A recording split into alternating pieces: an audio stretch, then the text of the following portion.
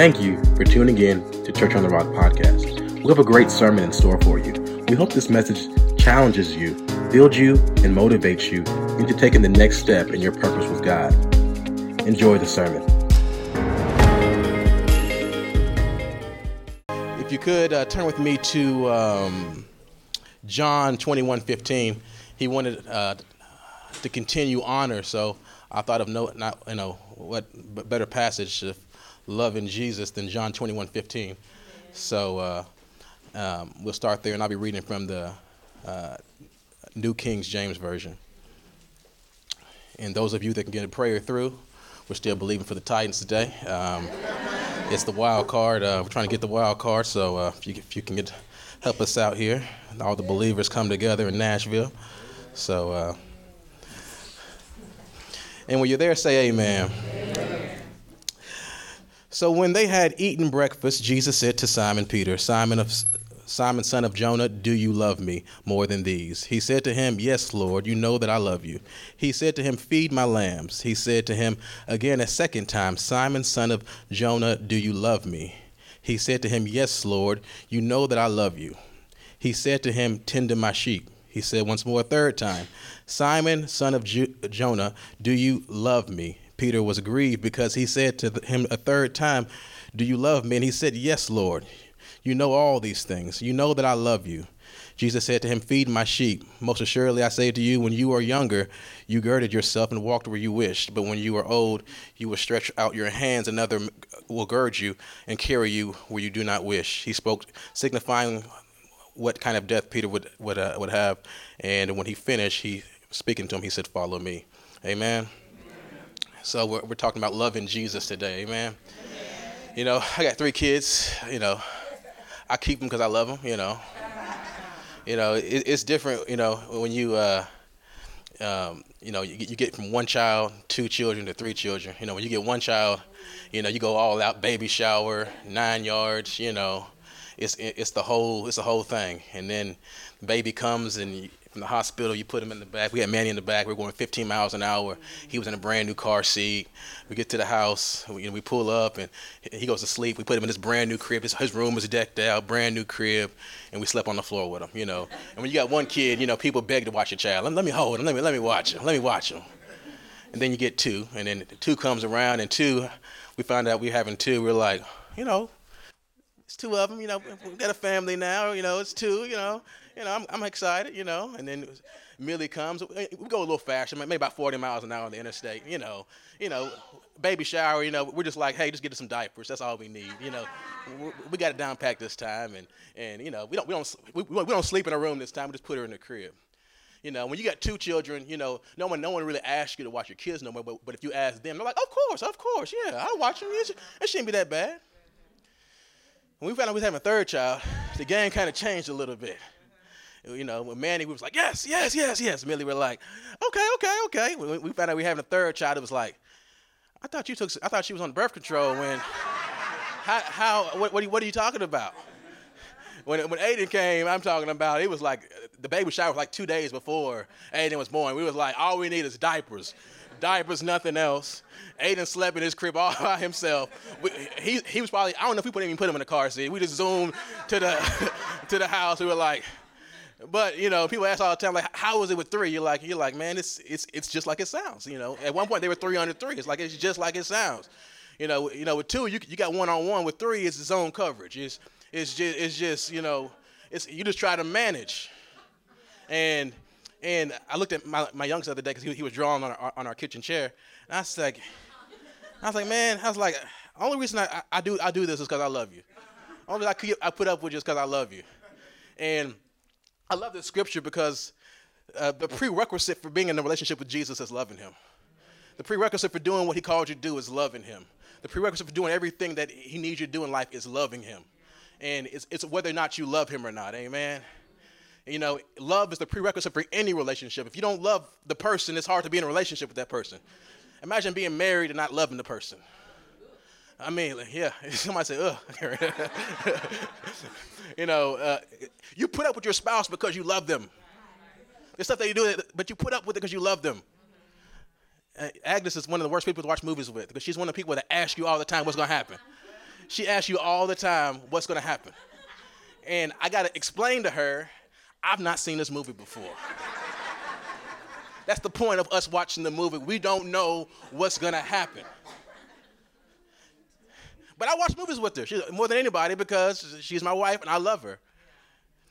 Loving somebody is it's the prerequisite. It's everything. Loving somebody is throwing your whole self at somebody and hoping they catch you. It makes you vulnerable. Love can make you grieve. It's everything. It's powerful. It makes you weak. It makes you cry. It makes you fight. Love is everything. You fight for people you love. You end up in jail for somebody you love and say, I'll do it again. And Jesus is telling Peter right here, unless you love me, this ain't going to work. You have to love me. And he asks him in 3 different ways. He says, number one, he says, he gives him a purpose. He says, if you love me, you'll feed my sheep.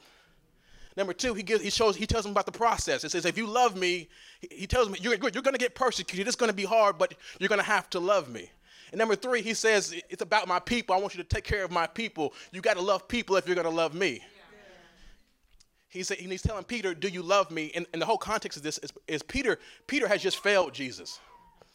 He's just denied Jesus 3 times. Not once, not twice, 3 times. In John chapter 18, he was, Peter, he had that big head. He thought he loved Jesus more than all the disciples. He thought he was going to be the greatest.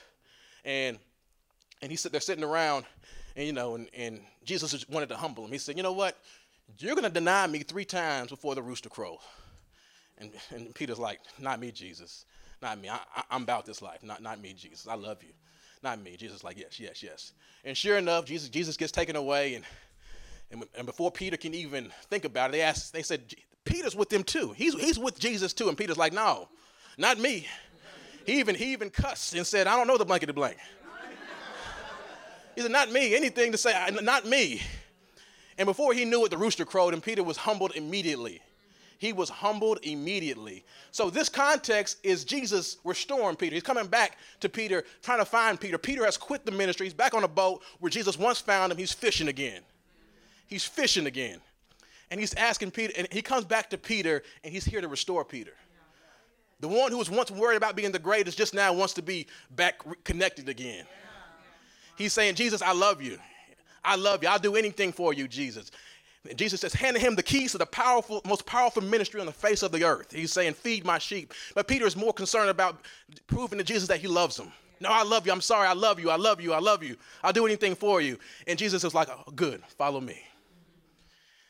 The whole prerequisite is that you love Jesus. So I want to give you 3 things today about loving Jesus, because you have to love people, you have to love the process, and you have to love the purpose. Everything he gave Peter was about the process, the purpose, and people. It was the 3 P's, amen? The purpose, he said, here's Peter. Peter was once found, when Jesus found Peter, Peter was fishing. He was just a fisherman. And Jesus came and he was looking for people to change the world with, amen? And he didn't go to the synagogue. He didn't go to the church.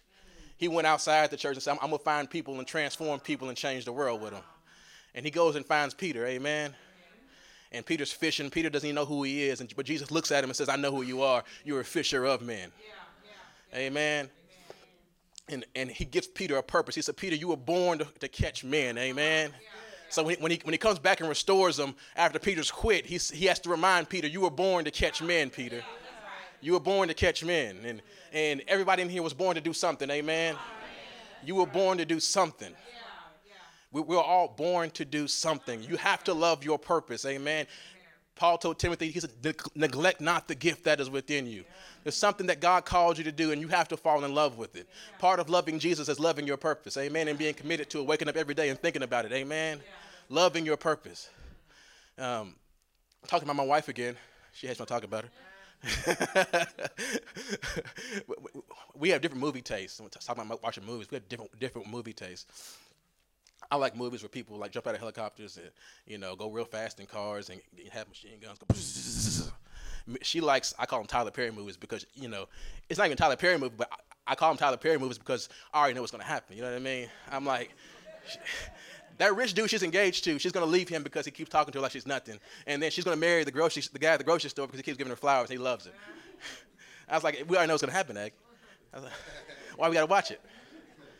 And then, but I was thinking about Tyler Perry because I love his testimony. Because a lot of times in life, we look at our purpose, and whenever God gives you a purpose, the enemy immediately wants you to feel inadequate about it. Everybody in the Bible felt inadequate about their purpose when they first saw it because they couldn't see themselves doing that. Moses couldn't see himself going to Pharaoh and telling Pharaoh to let my people go. The children of Israel immediately, it says when they saw the land that God gave them, and they saw the people that were on it, they said, we look like grasshoppers in their sight. They immediately felt inadequate. And a lot of times in life, we feel inadequate about our purpose. But I love the story about Tyler Perry because he was saying, people ask me all the time, how I got to where I got. And he said, you got to use what you got. And a lot of times we feel that what we got is inadequate. But he said, you got to use what you got. His story, he had one play in the 90s. It was called I've Been Changed. Amen. It was a church play. It was called I've Been Changed. And he said, I didn't go to theater school. I wasn't connected to big film people. I just had a play that I wanted to write. It was called I've Been Changed. He said, so I wrote the play. He said, and what I did, he said, if I was going to do this, I told God, if I'm going to do this, I'm going to do it with everything I got. So I'm going to go knock on doors. I'm going to put letters in mailboxes. I'm going to get all my money and buy an ad in the newspaper. He said, I invited probably 2,000-3,000 people. He said, when the play came, he said, I used all my money I had. He said, 30 people showed up. He said, I knew all 30 by name. He said, because they were my next door neighbors, my cousins. He said, and even they fell asleep during the play. They fell asleep during my play. He said, I couldn't believe it. He said, I felt like changing the play. He said, God said, no, use what you got. Yeah. He said, so what I did, he said, I would do the play again, but I don't have any money. He said, so I sold everything I had, every possession that I had to have my name on it, I sold it. He said, I got $15,000 and I put it into the next play again. He said, I did the same play, and he said, maybe 100 people showed up. He said, I took the money from that, wrote it in. He said, and did the same play again. He said, 400 people showed up. Did the same thing again, 1,000 people showed up. Did the same thing again, 10,000 people showed up. He said, and finally somebody came and said, that's the greatest play I've ever seen. How would you feel about making a movie? Somebody that didn't like the play when it was 30 people, the same play now, somebody all of a sudden is saying it's the greatest play I've ever seen. Now he makes a movie, goes box office. Now all of a sudden he's building his own studio in Atlanta, amen? He said, and they asked him, he said, all I did was plant a seed, amen? He said, it's up to God to bring the rain, but all I can do is plant the seed and use what I got. He said, all I can do is plant the seed. He said, you can't bring the rain. Only he can bring the rain. It depends on when he brings the rain, amen? And a lot of times we got something, but we feel that it's inadequate. We don't feel that it's enough. We don't feel like we have enough money. We don't feel like we have the right people, amen? But you got something in your back pocket, amen. God is so faithful. He puts something in your back pocket, amen. It may not be a sword or breastplate like Goliath had, but it's a slingshot, amen. It may just be a cruse of oil, amen. He's so faithful, he gives you enough. It may just be a shout to bring a wall down, but God is faithful enough that he will give you something in your back pocket, amen. Use it, amen. Somebody say, use what I got. We got to learn to use what we got, amen. We got to take our purpose seriously in life. It's the only reason you're here. We're created for his workmanship, amen. He created us for his workmanship. We have to use what we got and stop saying it's inadequate. Stop saying it's not enough. Stop saying I don't have the right people around me. Stop saying I don't have the money. Learn how to work with a little bit, amen. We got to learn how to work with a little bit. The next thing is the process, amen. The process. He tells Peter, it ain't going to be easy, Peter, but you got to fall in love with the process. If you're going to love me, you got to love the process, amen. And I love how Peter's the one in 1 Peter 1 in verse 7 that says he begins to compare his faith to that of gold. He says, your faith is more precious than gold, and says they both got to go through the fire. He said, gold, it's just a substance, but it doesn't turn into gold until it goes through the fire. He said, your faith has to go through the fire. When it's tested and it wins, it's more precious than gold. That's right. It's called the process, amen. We got to learn how to love the process. We got to learn how to love it, amen. And the process, it's designed that you get to learn who you are and who God is, amen. There's something about watching the Red Sea open up that you get to learn who God is, amen. There's something about being in the lion's den where you get to know who God is, amen. It's the process where we get to learn about ourselves and learn who God is. And the number one way of winning in the process, amen, is having a confession. It's the number one way of winning. When God called Moses, Moses didn't believe he could do it. Amen. He didn't believe he could go to Egypt and tell Pharaoh to let my people go. He said, I stutter when I speak. I'm inadequate. And God said, you know what? I'm going to give you a man named Aaron, amen, that's going to go with you. And Moses, he told Moses the confession. He said, because Moses didn't know what he was going to do, but he said, this is the confession. He said, be ye strong and courageous, amen, and remember that I'm with you and I won't leave you. That's the confession. Be ye strong and courageous and remember that I'm with you and I will not leave you. That's what Moses stood on the whole journey. When it came time for Moses to pass the baton to Joshua, the only advice he gave Joshua was one thing: be ye strong and courageous, and remember the Lord your God is with you and he won't leave you. And Joshua's probably thinking about, why he's telling me this? Well, Joshua figures out sooner than later, because he starts running into battles and getting surrounded by different enemies. And he looks at his men and he says, I remember the confession now. He tells his men, be ye strong and courageous, and remember that the Lord your God is with you and will not leave you. That was the confession that caused the children of Israel to go to the promised land. If you read the book of Joshua, the most overused phrase in that book is be ye strong and courageous. It was the confession that took them to the promised land. What is your confession, amen? What do you wake up every day and say about yourself, amen? Too many times we wait for something to happen to us before we start speaking. We wait for something to happen first. We wait for the bank account to go in negative before we start saying, I got more than enough. We wait for our leg to start hurting before we start saying, I'm healed. You can't build something in the middle of a storm. We're building a church. They don't build during bad weather. They put up during good weather. But the whole time they're building for bad weather. They're putting steel together and concrete and stuff that's going to stand when the storm comes. I had a friend of mine. He was a contractor, and he was building his house and building like 10 different houses. He said, I got greedy and was focused on the 10 different houses because it was money in that. He said it was in 2010. He said, I finished all those houses. He said, and then the flood came and wiped my house out. He said, I don't have a house today because I was building other people's houses. When the storm came to my house, there was no foundation because I was trying to build in the middle of a storm and it fell. How many know the Batman building ain't falling down when a tornado hits? It's still standing there. It's been through tornado after tornado. When the foundation is there, it's standing. The White House ain't falling down no time soon. The foundation is there. We got to quit trying to build in the middle of a storm and start building before the storm comes. We got to build our foundation before the storm comes. If you're going to endure any process, you have to have a confession. You have to know exactly what God said about you and say that about yourself every day. Every day. You got to wake up every day and say, I have more than enough. You got to wake up every day and say, the wicked one touches me not. Every day and say, I'm healed in my body. Every day and say, I'm favored of the Lord. You got to wake up every day and say something about yourself. I like what Bill Winston said. He said, your spirit is just a bag of words. It's just a bag of words. He said, the entire universe is sitting there waiting for you to speak. Waiting for you to speak. Go to Psalms 39, verses 1. I like this. This is the scripture he used, and I loved it. Psalms 39 and 1. He said, I said, I will take heed to my ways, that I sin not with my tongue. I will keep my mouth with a bridle, while the wicked one is before me. Who is the wicked one? It's the enemy. It's the devil. He says the devil's standing right in front of me. He said, I'm learning to shut my mouth so that I sin not when I don't have anything good to say, because he's waiting for me to speak. The enemy cannot do anything in your life until you say something. Amen. He goes and chapter 46 and verse 1, it says, my tongue is like a ready writer, and it's writing my future.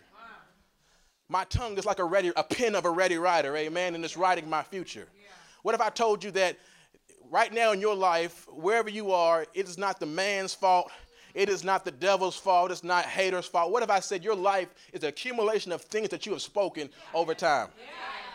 What if I said that you are the prophet of your own life? If you're going to endure the process, you have to have a confession.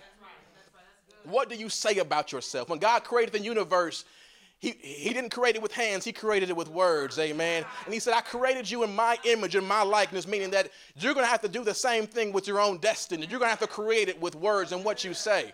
When Jesus came on the scene, here's God, the express image of God. He doesn't pray for a sick, he speaks to the sick, amen. He tells the girl who's dead, she's just asleep. He tells Lazarus to get out. He tells the lame man to stand up, amen.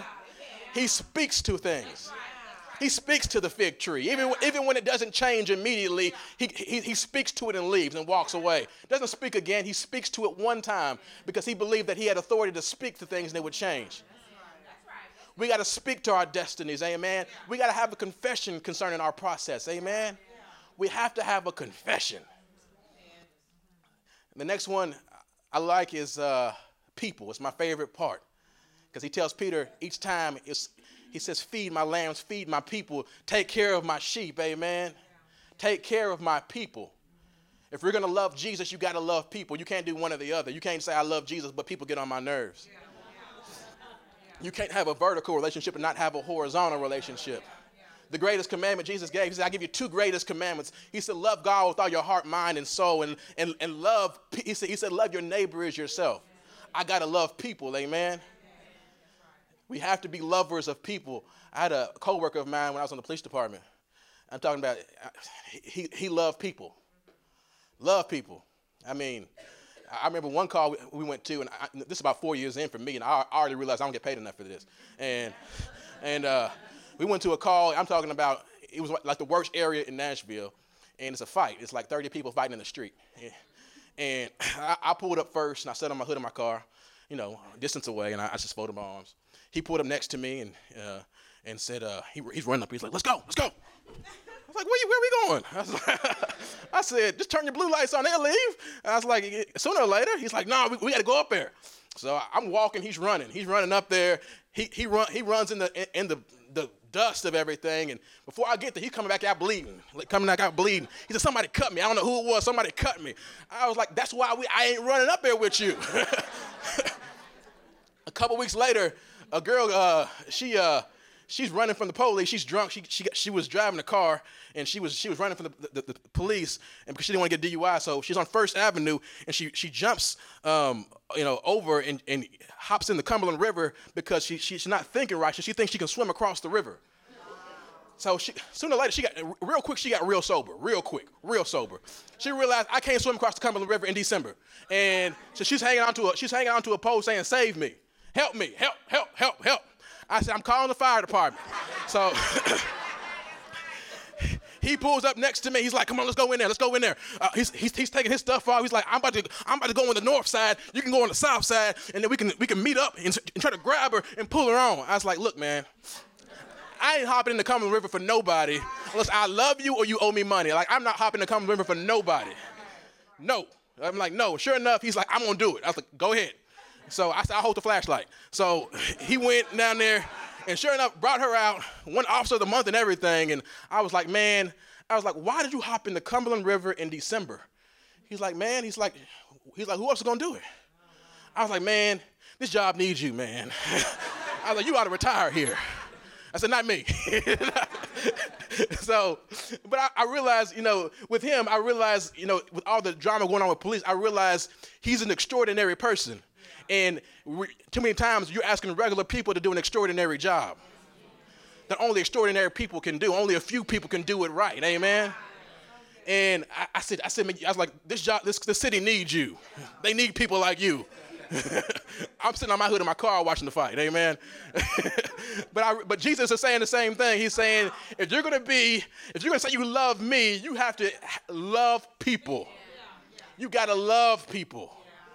If you watch how Jesus loved Peter, it's an example of how we have to love people.